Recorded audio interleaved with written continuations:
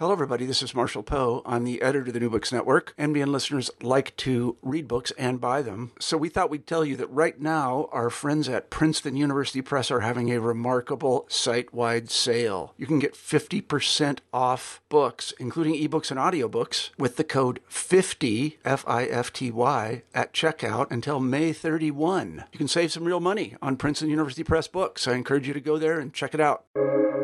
Welcome to the New Books Network. Hello, everybody, and welcome back to New Books in Music, a podcast channel on the New Books Network. I'm Eamon Bell, the host of the channel.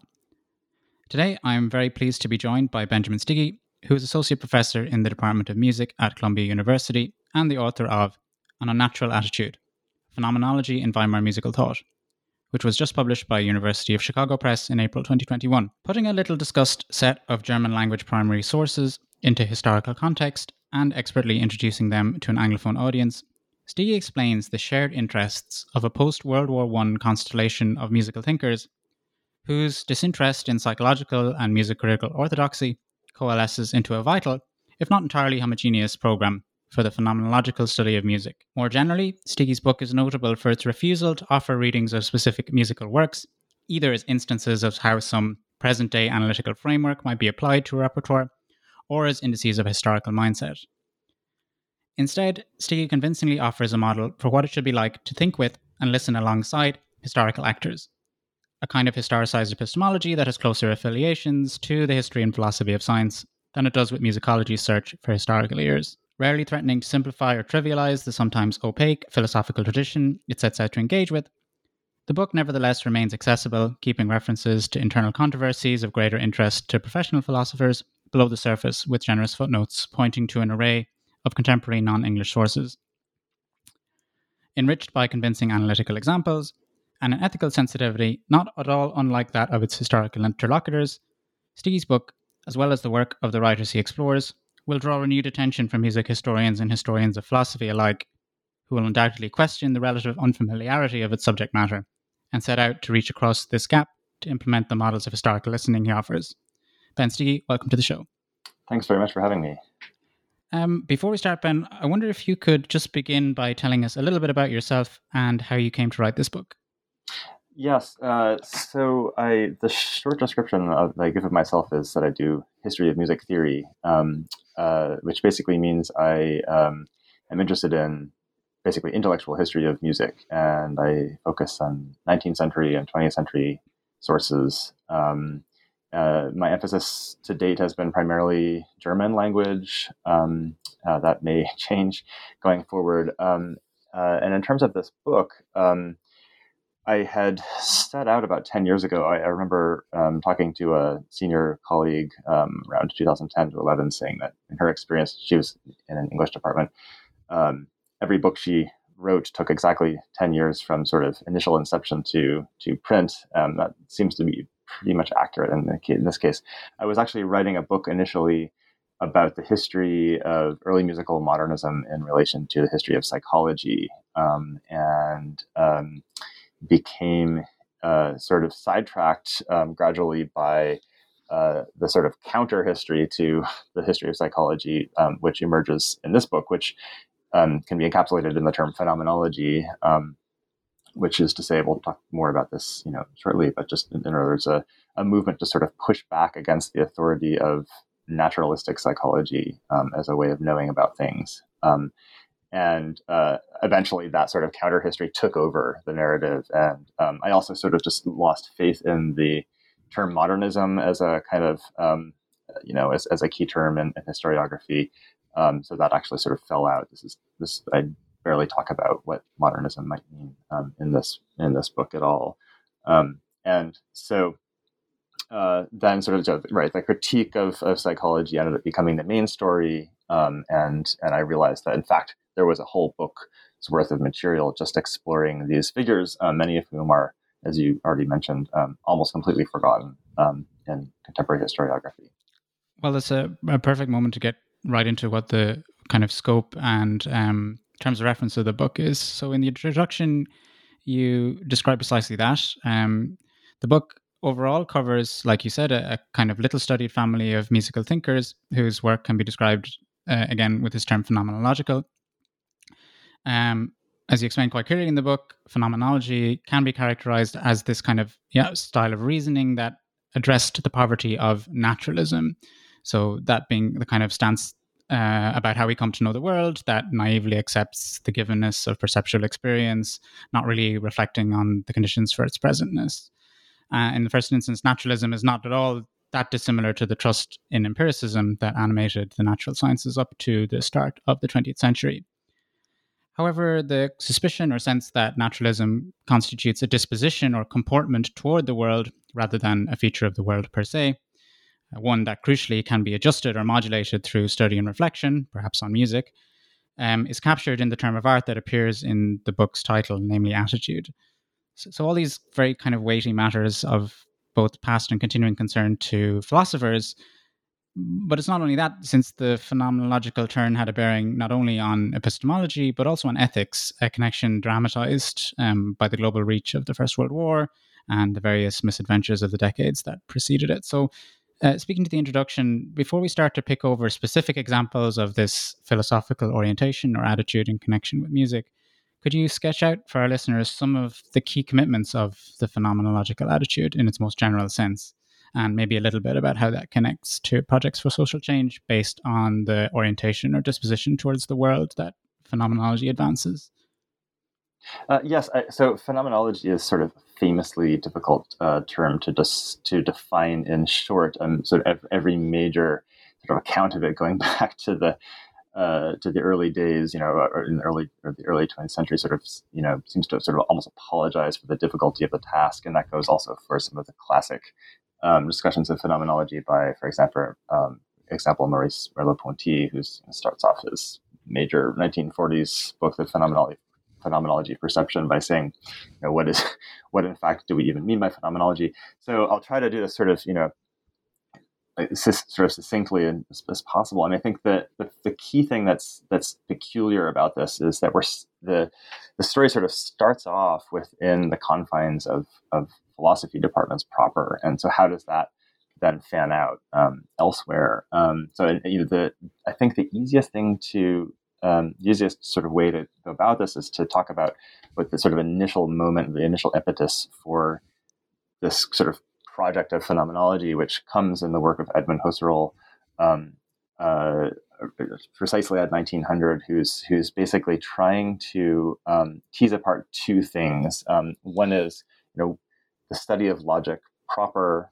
So in other words, what does it mean to sort of, to think rightly or to think well or to consider questions of matters of validity apart from their being thought by any particular individual on the one hand. And then on the other hand, what is it actually like when we think something? So what is it sort of empirically like to think something?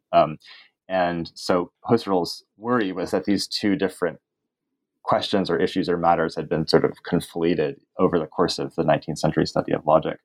And so this is what he's doing is writing this critique of what's known as psychologism, which is the conflation of logic proper, matters of validity proper, with thinking as a sort of action, like a sort of concrete empirical action.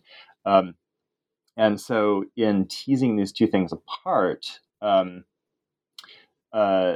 what he seemed to be doing was to be staking out a much wider array, a much wider sort of range or territory of ways of thinking about the world that didn't assume that what we were talking about was what it was like for me to inwardly consider things. And so that's a sort of very gross characterization, but you can see how on the one hand it sort of starts off parochially, but then on the other hand, the broader image of this sort of way that Husserl is describing thought might suggest revisions to aesthetics and ethics. So, in terms of ethics, I suppose a sort of shorthand way to describe this would be to say, if I'm wondering or considering the value of somebody else, I shouldn't first consider my own value and then try to project that onto them. It's like a very crude. In terms of aesthetics, I shouldn't sort of assume that the most important thing about an artwork, and let's say like a musical artwork in particular, is on the one hand, the way that I'm affected by it, as a matter of sort of the physiological impact on me or the psychophysiological impact on me, or the way that I might like project my own inward states onto it. And so I think then instead the attitude that Husserl and these many students and sort of several generations of kind of recipients of this attitude, what ends up happening is that the emphasis gets placed more on the relationship, the different ways that one might relate to an artwork or to its situation in the world, and to think of consciousness or being, or human being and human being in the world as being a matter of to use Sartre's sort of description of the sort of bursting out towards things, and really primarily wanting to come up with descriptions or accounts of that relationship, that the stance, the disposition, or the attitude towards things, which is sort of another way of saying how is it that things are like, what is the way in which things are given to us, and that is a question which is neither totally subjectivistic nor objectivistic, but is very much about the sort of relationship or stance. So that's well, and in that, just briefly, maybe that idea of stance or posture suggests that it can be kind of adjusted or modulated either through, because I think this is something that the people that we'll go on to discuss have in common, is that you're not condemned to naturalism, right? There is a way in which certain disciplines of thought can rescue you from this position. So could you just talk a little bit about how some of the people viewed the exercise of kind of decoupling oneself from the naturalistic mindset and like embracing the phenomenological attitude? Yeah, and I think maybe this also gets a little bit to the question of the sort of the social project, which is also like very, very difficult to pin down because it's not easily describable in sort of any kind of high political shorthand. So in other words, we don't have a leftist, rightist, or centrist sort of politics here. But yes, right, exactly. So the fact that this sort of question of stance or attitude is really thematizes the act-likeness of consciousness or the act-likeness of feeling and so forth, means that, exactly as you say, there seems to be this sort of opening for revision. This is something that becomes more explicit in sort of later work in the 20th century, but also sort of a later chapter of the book, since it's sort of roughly chronological. But I think, sort of to maybe put it especially crudely, I think one of the main things that people are concerned with in this early reception of phenomenology is this sort of the danger of really like narcissism, sort of self-absorption, the idea that to be an individual in the world is a matter of really just sort of like, primarily valorizing and emphasizing and sort of enjoying one's own kind of self-enclosedness as a private person. There are all sorts of, I try not to get too sort of flippant about what that might mean. I mean, you could imagine how this sort of distaste for the self-enclosedness of an individual could be narrated in lots of different kinds of terms. And also you could see how that might, the sort of the radical lefts and radical rights of the early 20th century in Europe and elsewhere, share this kind of this real sort of almost sort of a hatred toward this kind of like 19th century self, this private, bourgeois citizen or something. And so that's the sort of terrain. That's the kind of the sort of general sort of affective kind of set that these people are coming into. Okay, well, so let's make that. We'll get a chance to talk about the liberatory potential maybe later on, but we'll move on to the first chapter, the first body chapter of the book. And in this chapter, we get a sense very quickly, in fact, to see in some detail what a phenomenology of music looks like on the ground, as it were. So making things a little bit more immediately connected to music. In your discussion of the music theory of Gustav Guldenstein as it plays out in his Theory of Key from 1928.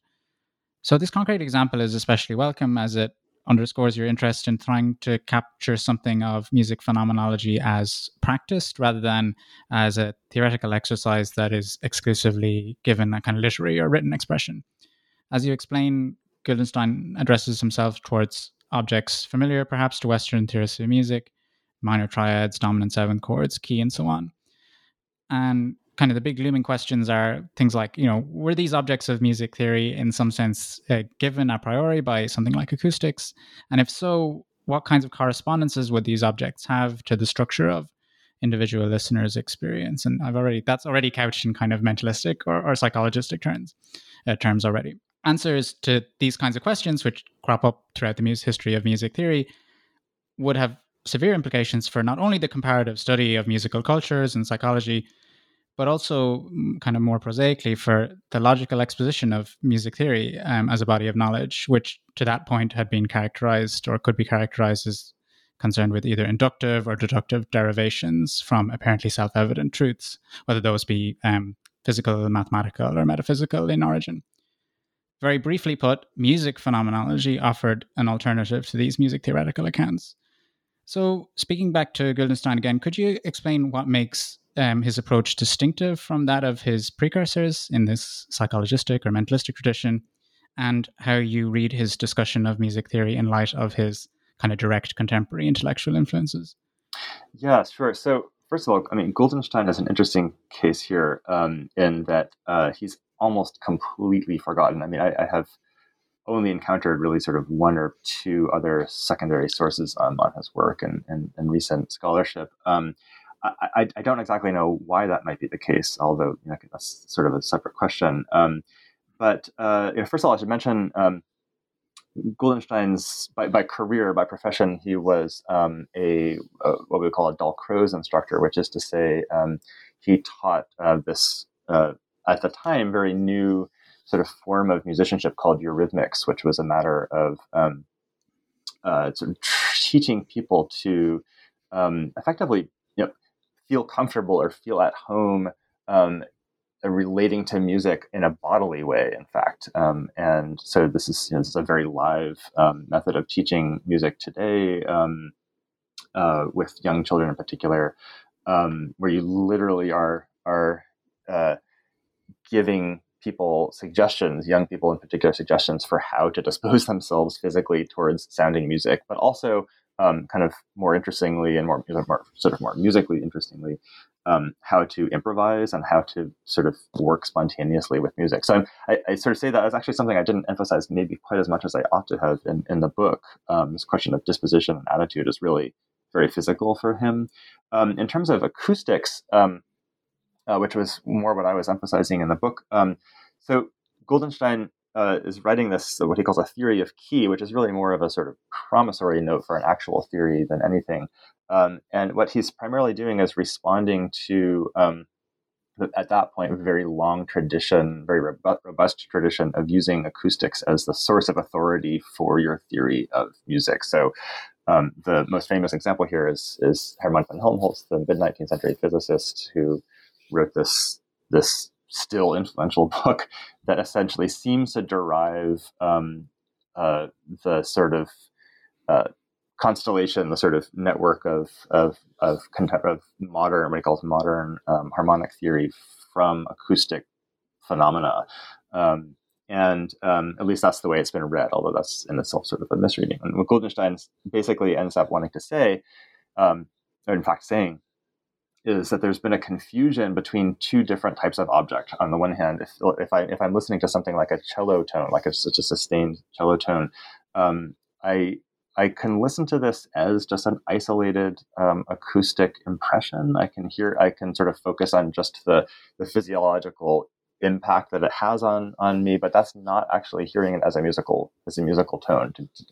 And there's this other possible object which he wants to isolate and sort of get back to the sort of this thing, which is to say, even just as a sustained isolated note,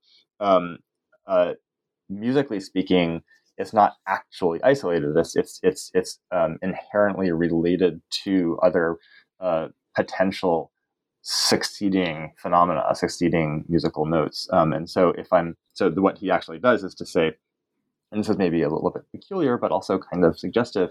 So he's listening to the cello tones and sort of attending to their upper partial tones, which seems like a sort of naturalistic, acoustical way of going about it. But actually, what he thinks is, well, in fact, these upper partial tones, as it happens, have this particular kind of uncanny similarity to what we would call a dominant seventh chord, which is a kind of harmony that seems, in many music syntactical contexts, seems to call out for a particular succeeding note. And he says it's not that it does that inherently and naturally, but there's something about our prior familiarity with the way that music goes, and I should say tonal sort of harmonic music goes, that makes that feature of it, that acoustical feature of it, sort of salient to us as a musical object. And that's a very different kind of salience from just attending to its steady state static sort of properties.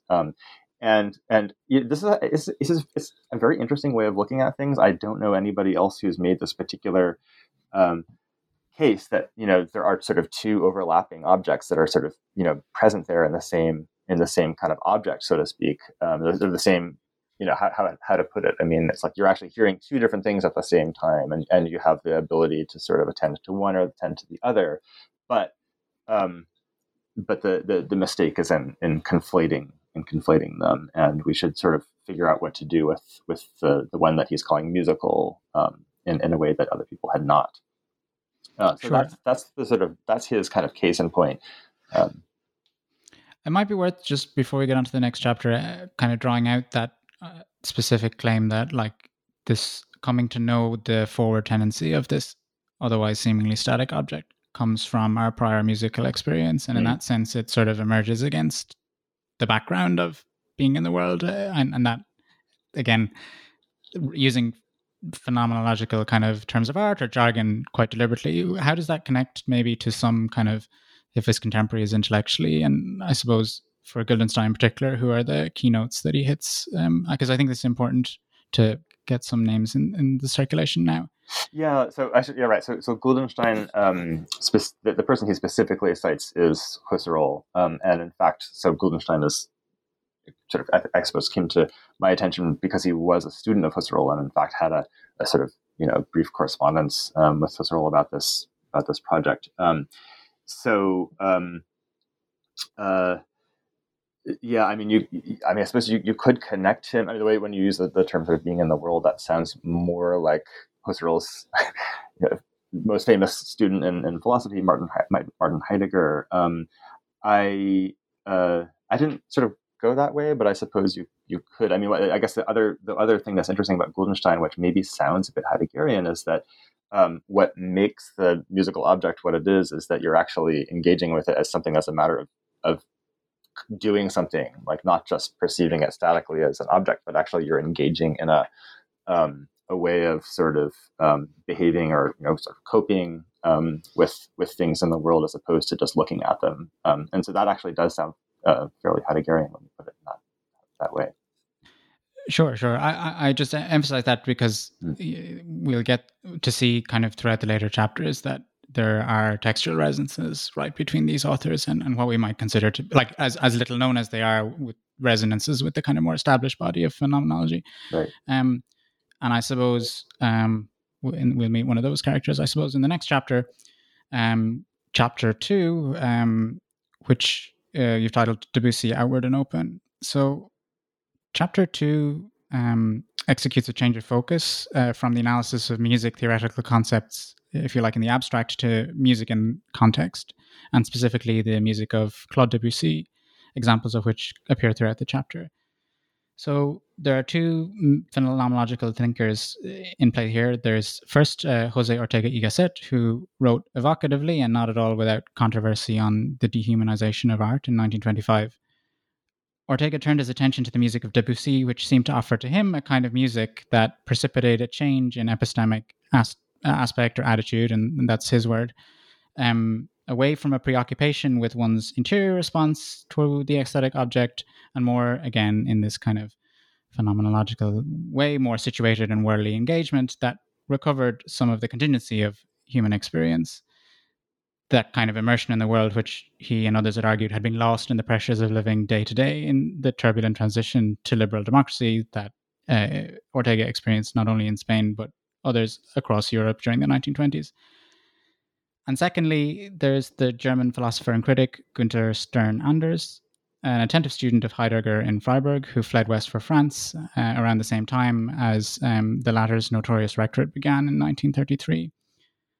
Stern-Anders shared with Ortega an interest in the music of Debussy and wrote about it in a 1927 essay, which you include as a translation in the appendix of the book. We might get back to that towards the end. Stern-Anders addresses head-on the question of how attention and intentional listening operates in music so, quote, non-tangential or, quote, directionless, and they're his words, as that of Debussy. And in his so doing, you point out Stern-Anders draws on the vocabulary of an earlier phenomenological essay that he wrote about ontology, a connection that clarifies the stakes of his account of listening to Debussy. So without, again, getting too stuck in the details, you write that in both treatments, quote, Debussy is not simply analysed here, that is by Ortega and Stern-Anders, as an example of some general truth, but is in fact understood to participate in the work of thinking through a problem, end quote, or what you elsewhere describe as, quote, an occasion for thought. It is in this spirit that your own analyses of Debussy that appear in this chapter must be read, and I think perhaps this is one of the aspects of the book that should find an appeal amongst the kind of broad readership. Your examples show that music can serve as a tool for getting to know the terms of long-lost philosophical problematics in their own right, and not simply as illustrations of or evocations of the kind of history of ideas contemporary to the moment of their composition. So could you describe what attracts you to the way that these two thinkers address 20th century music compositions in their writing, given, again, this context of phenomenology that we've been kind of sketching? And what kind of common ground did they share? And perhaps maybe more interestingly, what distinguishes Ortega and Stern-Anders from each other in their approach to the music of Debussy?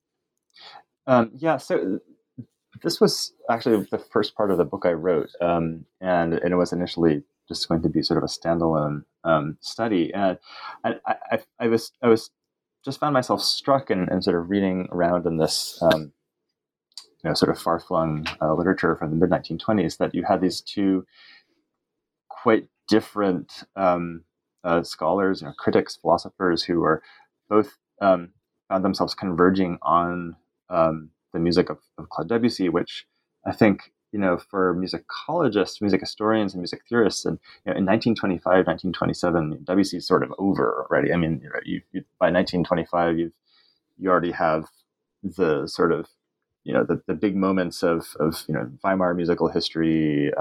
There's the break from tonality, a decade or so earlier, or more than a decade earlier. So it's just like, why are they so fixated on Debussy? And I think that what makes Debussy interesting is that he provides a model for different ways of behaving, different ways of moving, different ways of relating to music. And rather than just sort of another sort of change in style that is sort of kind of this incremental, sort of shift in technique or aesthetic value, so it's the very question of what the relationship with music is that seems to be at issue in Debussy for various reasons. And so the way that I try to describe this, and this is coming from these thinkers themselves, is that there's this kind of concern with that little word "with," like what does it actually mean to be with music? So on the one hand, with the turn to phenomenology, if we're rejecting the sort of the emphasis on interiority and inwardness, what Ortega emphasizes is the very fact of the apartness of the music, that it somehow seems to keep itself at this radical distance, and to sort of short circuit our attempts to want to sort of project onto it or to identify with it our own sort of pre-existing values and so forth. And then on the other hand, I'll call, actually, what's interesting here is that Günther Stern-Anders was in 1927, he still went by the name Stern and only changed his name to Anders in 1930. So at that point, Günther Stern is saying, well, he's not actually responding directly to Ortega, but he's also sort of trying to think through this this question of what it means to be with something, and the way that he's couching this is as a critique of given theories of attention, aesthetic attention in particular, and to say that if we primarily think of attentiveness to music as being this matter of sort of intentionally and voluntaristically sort of tracking one event after another, we're actually missing this much more sort of rich and encompassing way of being with music, which he describes with a sort of this kind of characteristic neologism of in German, sich gehen lassen, so letting oneself go. So these two different models of what Ortega is calling this sort of outward directed concentration, the sort of outward orientation on the one hand, and then Stern Anders on the other hand as this matter of letting oneself go. They're distinct but related. But it's totally fascinating to me that somehow Debussy would have occasioned this these sort of theoretical, reorientations that they're both engaged with. I mean, Ortega also writes about literature, so he's not only concerned with Debussy, but Debussy is very much the one who enables this. Stern Anders is at that point in his life trying to sort of imagine the possibility of a career as a philosopher of music, and writes about a lot of different music, including Wagner and Mozart. But Debussy is the one that sort of crystallizes this critique of a given understanding of what attention even is in the first place, which just to me seems sort of, frankly, kind of mind-boggling and sort of odd that people have overlooked that, especially the Stern essay. The Ortega essay, which is, as you say, the dehumanization of art, has been widely known as translated in the 50s, I think, and heavily cited for a certain period of time, although sort of, maybe not kind of attended to as much as it might be in contemporary music scholarship as well. But in the Stern case, that essay is just completely gone from the record. And I think it falls so squarely between sort of history of philosophy on the one hand and sort of history of music aesthetics on the other hand. It's published in a music journal, that it's kind of like, fallen between the chairs, to sort of, co-opt a German expression. Sure. And just briefly before we move on, like in this chapter, we start to see your own kind of music and analytical examples coming out. I wonder, could you just talk a little bit about, not only the kinds of ways that you in this chapter write and think about Debussy, but specifically what features of your own kind of, albeit brief analyses, are inspired by or in response to some of the ideas of either Ortega or Stern Anders? Yeah, I mean, effectively what I realized with a lot of these characters is that they seemed to have quite rich analytical insights or musical insights, but not always fleshed out. And that's not necessarily because they couldn't, but just because the genre demands of the kinds of essays and books that they were writing were very different in the 1920s from what they are today. And so I sort of took it upon myself to try to flesh out some of what I thought was implied in what they were saying, which basically also meant that, really I had to reflect myself on ways in which I was hearing things or could hear things, which is, honestly, that's sort of the work of a lot of contemporary music theory, and at least in English language scholarship today. So this was the case in which I sort of spent most time doing that, and I sort of throughout the book I made a few other sort of interventions of that kind. Great, yeah, we'll get a chance perhaps to get to those before we end up speaking. So we'll move on now to the third chapter of the book, titled Hearing With. And this chapter turns to the writings of Heinrich Besseler, who was, like Stern Anders, a student of Heidegger in the 1920s, who sought to put into question the idea of a listener who experiences music somehow entirely on their own. Even if the Einzelhörer was a fiction that brushed away the obvious sociality of music, as most people experience it, it nevertheless remained operative in idealizations of concert hall etiquette and in the psychoacoustic lab. So this chapter deals with an array of sometimes difficult concepts that Besseler develops in his earliest mature writing that explicitly combine music theoretical insight with mainline phenomenological concerns. In his writing, he develops extremely creative hearings of early music and Baroque music, in which his concerns with excavating long past ethico-philosophical programs from specific musical texts makes the concerns of new musicology seem, and this is my opinion, belated, stuffy, and even sometimes disconnected from musical experience. So one key to Besseler's way of thinking is his notion of communal hearing, or Mithören, a direct echo of Heideggerian terminology. To clarify this idea, you describe 2 points of contact in particular that I'm sure we'd be interested to hear more about. First is Besseler's diagnosis of instrumental music from the Baroque period, specifically the 17th century instrumental suites of Johann Hermann Schein. Besseler argues that Schein's music keeps traces of vocality and utility as dance music at bay through the use of compositional artifices that de-emphasize the music's affordances for communal action or doing with. But Besseler is not content with explaining this with respect just simply to style change or shifting generic convention. Instead, the apparent placelessness of its instrumental lines, and this is again something that he argues music analytically, promote modes of access that endow the work with what later concretized into the kind of classical romantic autonomy of the musical work, an attitude that only obscures or mystifies this kind of music's origins in group activity. This line of argument evidences what you call, quote, Besseler's commitment to the idea that there is indeed a historically manifest and significant distinction between modes of hearing, end quote.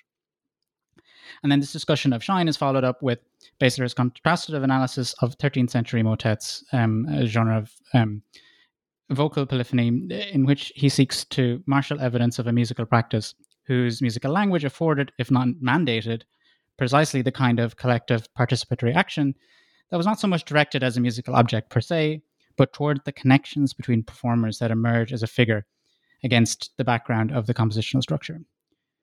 You carefully piece together Besseler's writing and that of his influence to paint a picture of a coherent phenomenological program, despite the tricky terms in use and the partiality of his account in places. So could you tell our listeners first a little bit more about Besseler himself and how you managed, I think successfully, to parse out his contribution to music phenomenology without entirely failing to acknowledge his political affiliations to Nazism in the years following the dissertation from which most of these ideas are drawn?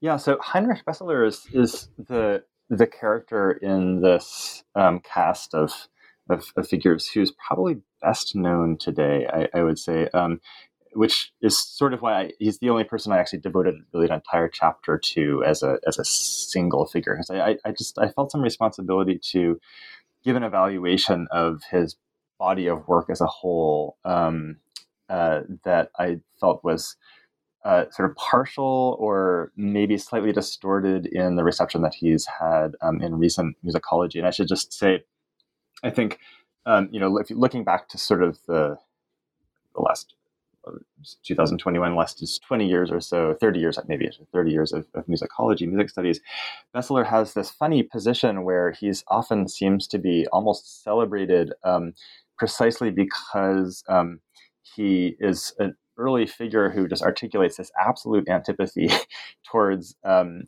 idea of musical autonomy. In other words, the idea of something like absolute music, or the idea that there's something called music, like, the music itself, which in 1980s and 1990s musicology was, such a sort of a high profile target for critique. And so Besseler is one of the earliest people to kind of make this critique, and hence I think has been sort of understood to be basically a kind of sympathetic figure. But then you have this peculiarity that he was just absolutely, with no apology, an outright Nazi, joined the party very, not very early on, but early enough that there would have been less sort of obvious pressure to do so. He was in fact a member of the SA, there's the stormtroopers, so forth. So so squaring these two kind of sides of this character, and I don't want to sort of overstate things or sensationalize it, struck me as sort of something that needed to be done. And in the end, the way that I approached this was just to sort of really dig into his ideas as carefully and thoughtfully as I could, and sort of keeping a clear eye about about the so there's obviously bad politics, while also recognizing that he had a lot of sort of insight. And this is there's an obvious and very direct parallel in Heidegger reception, where for every so often there's this massive sort of upheaval in how do we think about Heidegger, who's one of the most brilliant thinkers of the 20th century. Some people think the most brilliant thinker of the 20th century, whatever. And yet, obviously, just committed these gross moral and political errors. And so, how do you square these two things? So, I don't think that I necessarily have any brilliant resolution of this kind of tension, but it's certainly made for sort of a special sense of kind of responsibility in trying to think about this stuff.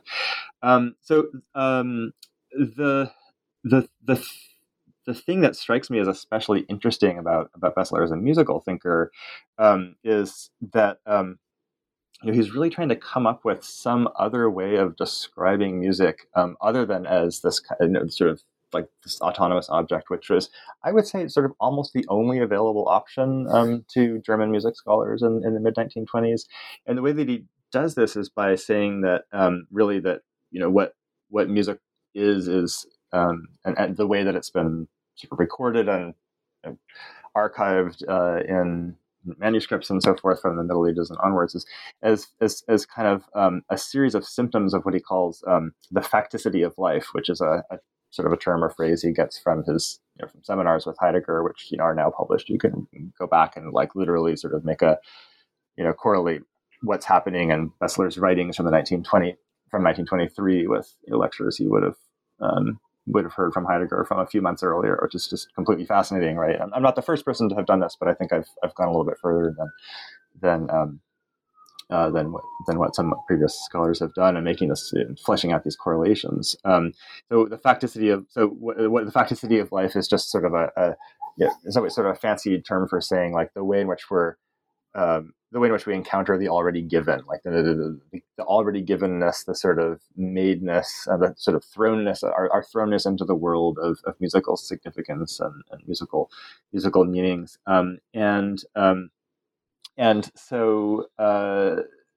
So what we're trying to do, what Bessler's trying to do, is come up with a description of what it means to sort of be, in the midst of these complex musical phenomena, especially related to like what is the history of polyphony, multi-voiced music. It's a matter of this gradual move from sort of really like an index of relationships between acting people towards this abstracted notion of counterpoint as something that is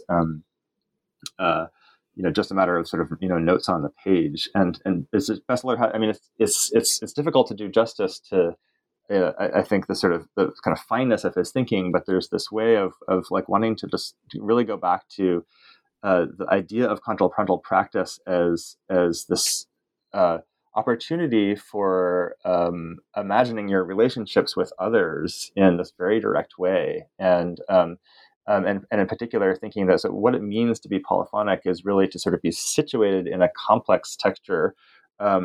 And hearing your relationship, the relationship of your sort of activity to others as a matter of that relationship, as opposed to as a component within some block of sort of resulting texture that is meant to be appreciated for that like completeness and that sort of for being that one sort of unified thing. So this is not about sort of organic unity. This is about understanding how you can sort of track your sort of role within a larger network. So in effect, when you hear what Bessler seems to say is when you hear medieval music, polyphonic music from the 12th century to whatever. I mean, he sort of thinks the 17th century is where things sort of start to fall apart. If you're listening to it as a mass of sound, one sort of sounding mass, you're not actually hearing the thing. You're hearing some falsified, modern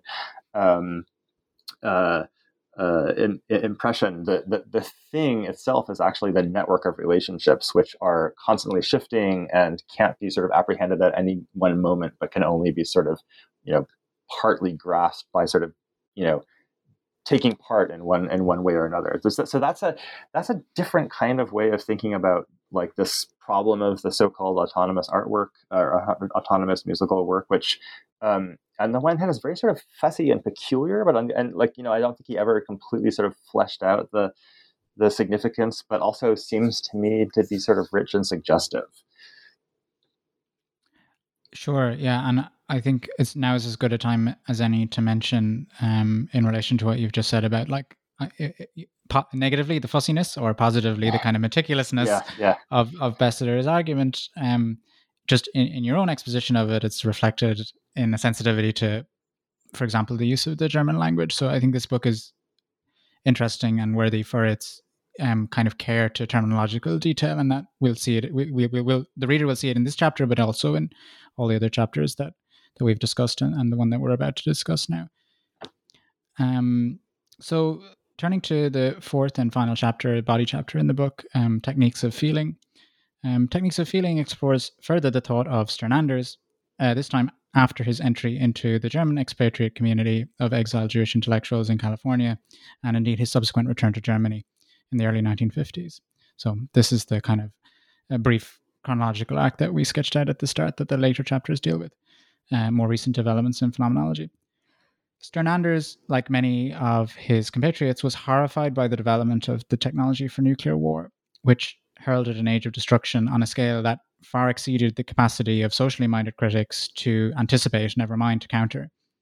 Stern Anders addressed this gap through the cultivation of feeling, which could be achieved through the exercise of the aesthetic and empathic imagination within the same broadly outward-directed and contingent mood that characterizes the phenomenological attitude that we've spoken so much about. This chapter moves in two parts to excavate something of Anders' notion of feeling, a notion he develops in the late 1950s, but adumbrates in his earliest phenomenological writings. First, it mines Stern Anders' musings about testing and experiment, in which, like some of his contemporaries, he saw the kernels of a liberatory potential. This was a somewhat Heydrich-like position, since even setting phenomenology's exasperation with psychologism aside to one moment, there was plenty of day-to-day evidence to suggest that actually existing influential psychometric regimes like those used in army recruiting effectively reproduced bureaucratic and later authoritarian tendencies in the populations being tested. Second, it explores a musical setting from 1962 of one of Stern Anders' poetic texts, the Epitaph for Eikichi Kubayama by Herbert Eimert, an electronic musician attached to the NWDR studios at Cologne. Kubayama was perhaps the first of many innocent lives lost to nuclear testing by Allied nations. Eimert's epitaph lasts 23 minutes and explores the transformations and distortions of a speaker's reading of Stern Anders' poem. But reading the electronic studio manipulation of these recordings as an emblem of the depersonalization or even dehumanization of the speaker by the application of the destructive power of nuclear technology can only take us so far. Rather, as you carefully argue, Eimert's musical piece can be heard instead less as an expression of the themes or sentiments proper to a right-thinking individual's response to the nuclear age, and more as an exercise in the production of feeling proper to the historical moment of the hydrogen bomb's emergence. This exercise in cultivating what you call techniques of feeling is as world-oriented and as dependent on technique as the more self-centered, psychologistic, poetic responses that Stern Anders and Eimert sought to displace are inward-looking and supposedly natural. So, could you speak a little bit about your hearing of this piece by Eimert and the various ways that it refracts Stern Anders' text, so as to throw light on the kind of complex ambivalence, both hopeful and hopeless, that read across in Stern Anders' reflections about technique, testing, and feeling? Yeah, so this, I should also contextualize this a little bit by saying that the text that Herbert Eimert was using by Günther Anders, and so now it actually makes sense to call him Günther Anders. That's a bit confusing, but I try to avoid that in the book by just referring to him as Stern Anders. Now he's Günther Anders because this is a text from the 1950s. And the book from which that text comes is actually probably Anders's, well, I should have clearly Anders's most influential and well-known text called Die Antiquitätheit des Menschen, which is not, as of date of recording, not yet published in English, although there's a translation that, which is, I believe, forthcoming, translates to the obsolescence of the human being. So this was a major work in sort of Cold War era European intellectual culture. I know people who report that they were still reading this book in their sort of philosophy or ethics classes in gymnasium in Germany in the 1990s, to give you a sense of the sort of the impact that this had. It was translated into Italian, I think into French, but for some reason never to English for sort of obscure historical reasons. So it was a major anti-nuclear sort of manifesto. And so it makes sense. It's not actually surprising at all that Herbert Eimert, working at the Cologne studios, would have latched onto it and been very sympathetic to its sort of claims. There were other I won't go into this, but there were actually other figures in the avant-garde who were reading it as well and working with it, including Luigi Nono and Friedrich Zerha.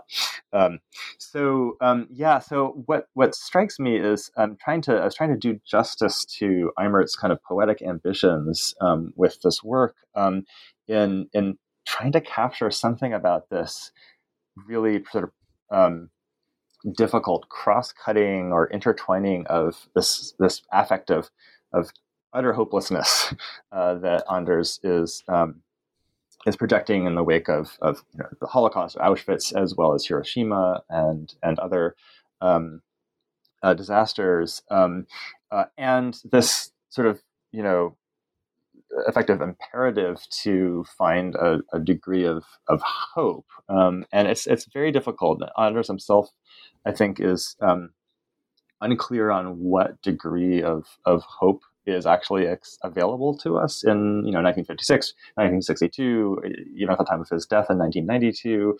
And I think for me, I don't really talk about this in the book, but I mean, I think this is an ongoing challenge we have. I mean, we in terms of climate change, most obviously, it's or sort of maybe sort of not to get too grandiose, but also this sort of projected kind of degradation of democracy that we are dealing with in the early 21st century and so forth. And so that's kind of, for me, sort of a broader context. But I think, so getting back to the musical artifact itself, I think what Eimert is, my gamble is that Eimert is effectively trying to capture something of Anders's call to challenge perception in a way that's sort of, on the one hand, familiar from other kind of avant-garde projects, but also sort of somewhat more particular here in that the emphasis is very much on the idea of feeling as, again, a sort of act as opposed to sort of an effect, and as opposed to something that's it's sort of quasi-voluntary, although it's not quite fair to say that we can all just sort of willy-nilly sort of choose how we feel in relation to something. But first of all, I think Eimert's electronic piece is incredibly evocative and quite effective. I've talked to other people who, especially people who work with composers who work in electronic media, who find it very dated and sort of like fusty and so forth. And I get that, but I also think it's just there's something about the way in which it, especially if you listen to the entire 20 odd minute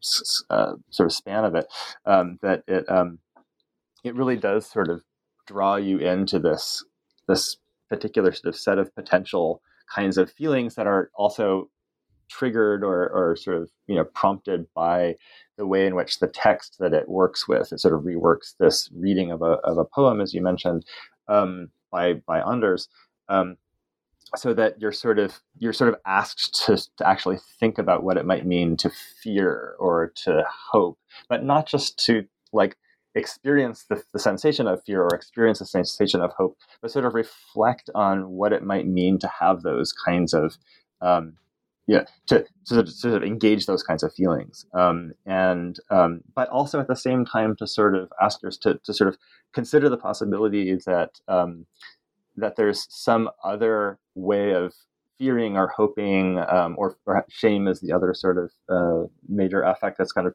feeling that's sort of name checked in the poem, that there might be something that goes beyond any of those things, so that so that sort of feeling as the act of feeling as a thematic of the piece itself becomes an opening or an opportunity for thinking, okay, what might I have to do in order to revise my attitude or my disposition towards this world, which is a horrific world. Like, things are not as they should be, and I'm not going to be able to forestall the inevitability of certain catastrophes, but I might be able to sort of have some modicum of I can try to in sort of engaging my state of hopelessness. Perhaps I can and I can imagine some modicum of hope in the very possibility of revising what it might mean to hope.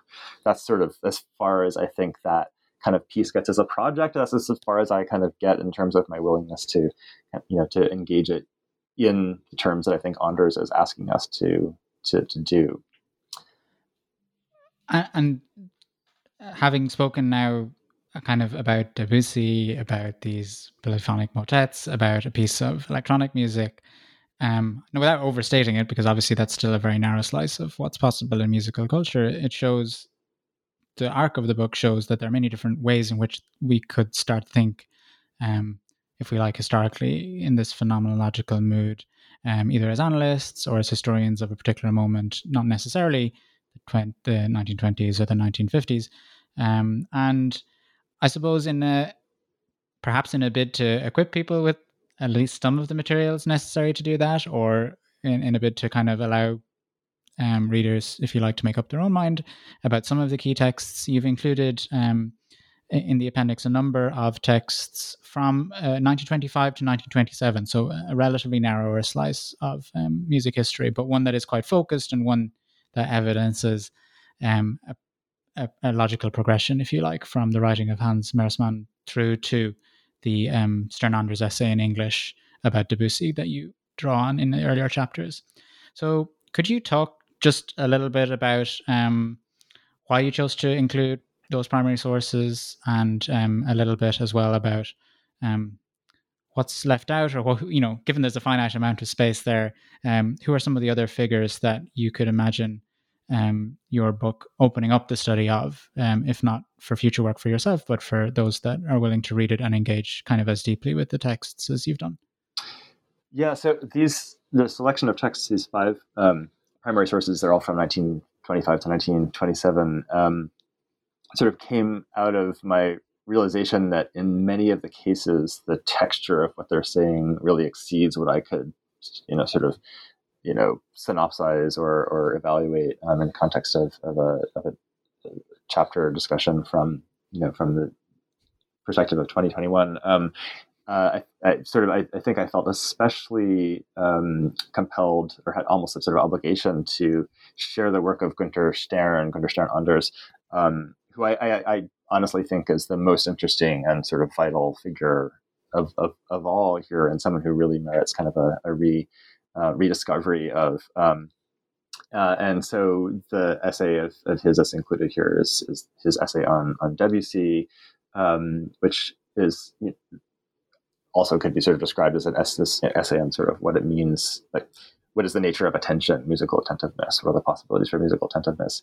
And then I thought, well, okay, on its own, that it's only a partial view. So there's other sort of short texts which are all sort of explicitly asking what could phenomenology do for us as a way of thinking about music in the mid 1920s.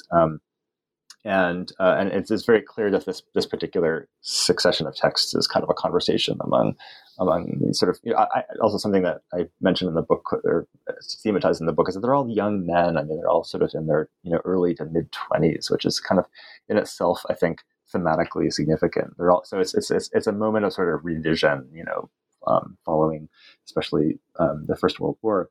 So that motivates that sort of selection. And some of these texts are more, I'll just say this bluntly, more valid than others, right? I mean, historians are not supposed to necessarily make those sorts of judgments, but I think some just are clearly sort of misguided in certain ways, but in sort of interesting ways, and I think that's fine to capture. In terms of what's left out, I mean, I'll have to say, first of all, I mean, one of the things that's just needs to be said is that these are all men. There were women studying with Husserl. The most famous, best known is probably Edith Stein, who was a sort of well-known theorist of empathy in particular, but did not write about music and certainly not music and not really about aesthetics either. It's also worth mentioning, sort of one of the best known of Heidegger students was Hannah Arendt, who was in fact married to Günther Anders, Günther Stern, for more than a decade, or about a decade, and in fact would be actually absolutely fascinating to read alongside him. Stern was working on this dissertation about music, sort of side by side with Hannah Arendt as she was writing about Augustine. They're both reading Augustine together. So I mean, that's actually a non-musical sort of way that I would branch out. But then I think the other the sort of omissions, and I mentioned this as well, are it. Anders, this dissertation that I just mentioned a moment ago, this dissertation on music, which he never actually published in his lifetime, which was published in 2017 in German. This is a major project of rediscovery today, which I think would be well worth sort of pursuing. I've actually translated this text. There's a great edition by a scholar in Vienna named Reinhard Ellensohn that was published a few years ago, and I'm trying to get an English edition of this out right now. So those are some kind of possibilities. I think then the other person I write quite a bit about in the book, sort of at the end of the first chapter, is a character named Arthur Wolfgang Kohn, who died at the age of 26 in a hiking accident, and was, by all impressions, quite brilliant, and would have had a lot to say about the question of phenomenology and music had he lived. He died in 1920, and in particular about the question of musical value, which is tied up with the sort of broader concerns with questions of political economy, theories of political economy. So that's another sort of loose thread that is kind of left dangling. Sure, and a very natural question, I suppose. You spoke a little bit about that translation, but given that we're kind of coming up on time, and I've already taken plenty of your own time, would you be able to let our listeners know what you are working on now, maybe in addition to that translation, or a little bit more about that translation, and where they should look out for it next in terms of journals or books or anything like that? So I am trying to get this translation published. I think it's a bit of a labor of love, but I think it will be rewarding to a wide sort of variety of possible readers. We are kind of experiencing a sort of, I think, revived interest in phenomenology within music studies more broadly, both sort of across the disciplines: music theory, musicology, ethnomusicology. So that actually another project I'm working on right now is a co-edited collection with my colleagues Jonathan D'Souza and Jessica Wiskus, which is going to be a handbook of the phenomenology of music. But the sort of my own scholarly direction is actually taking off from this question of value, sort of a theory of value that Kohn is posing in 1920, and so I became interested just at the tail end of this phenomenology book and this question of why it is that at certain moments in history, sort of the question of value comes to the fore at all, so it's not so much sort of a book about the theory of musical value as such, but rather sort of from an intellectual historical standpoint, why does value become interesting to people at particular moments in history?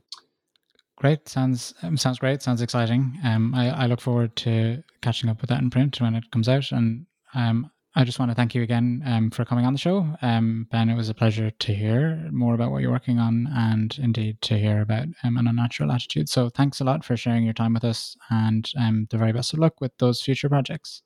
Take care and stay well. Okay, it's been my pleasure. Thank you for having me.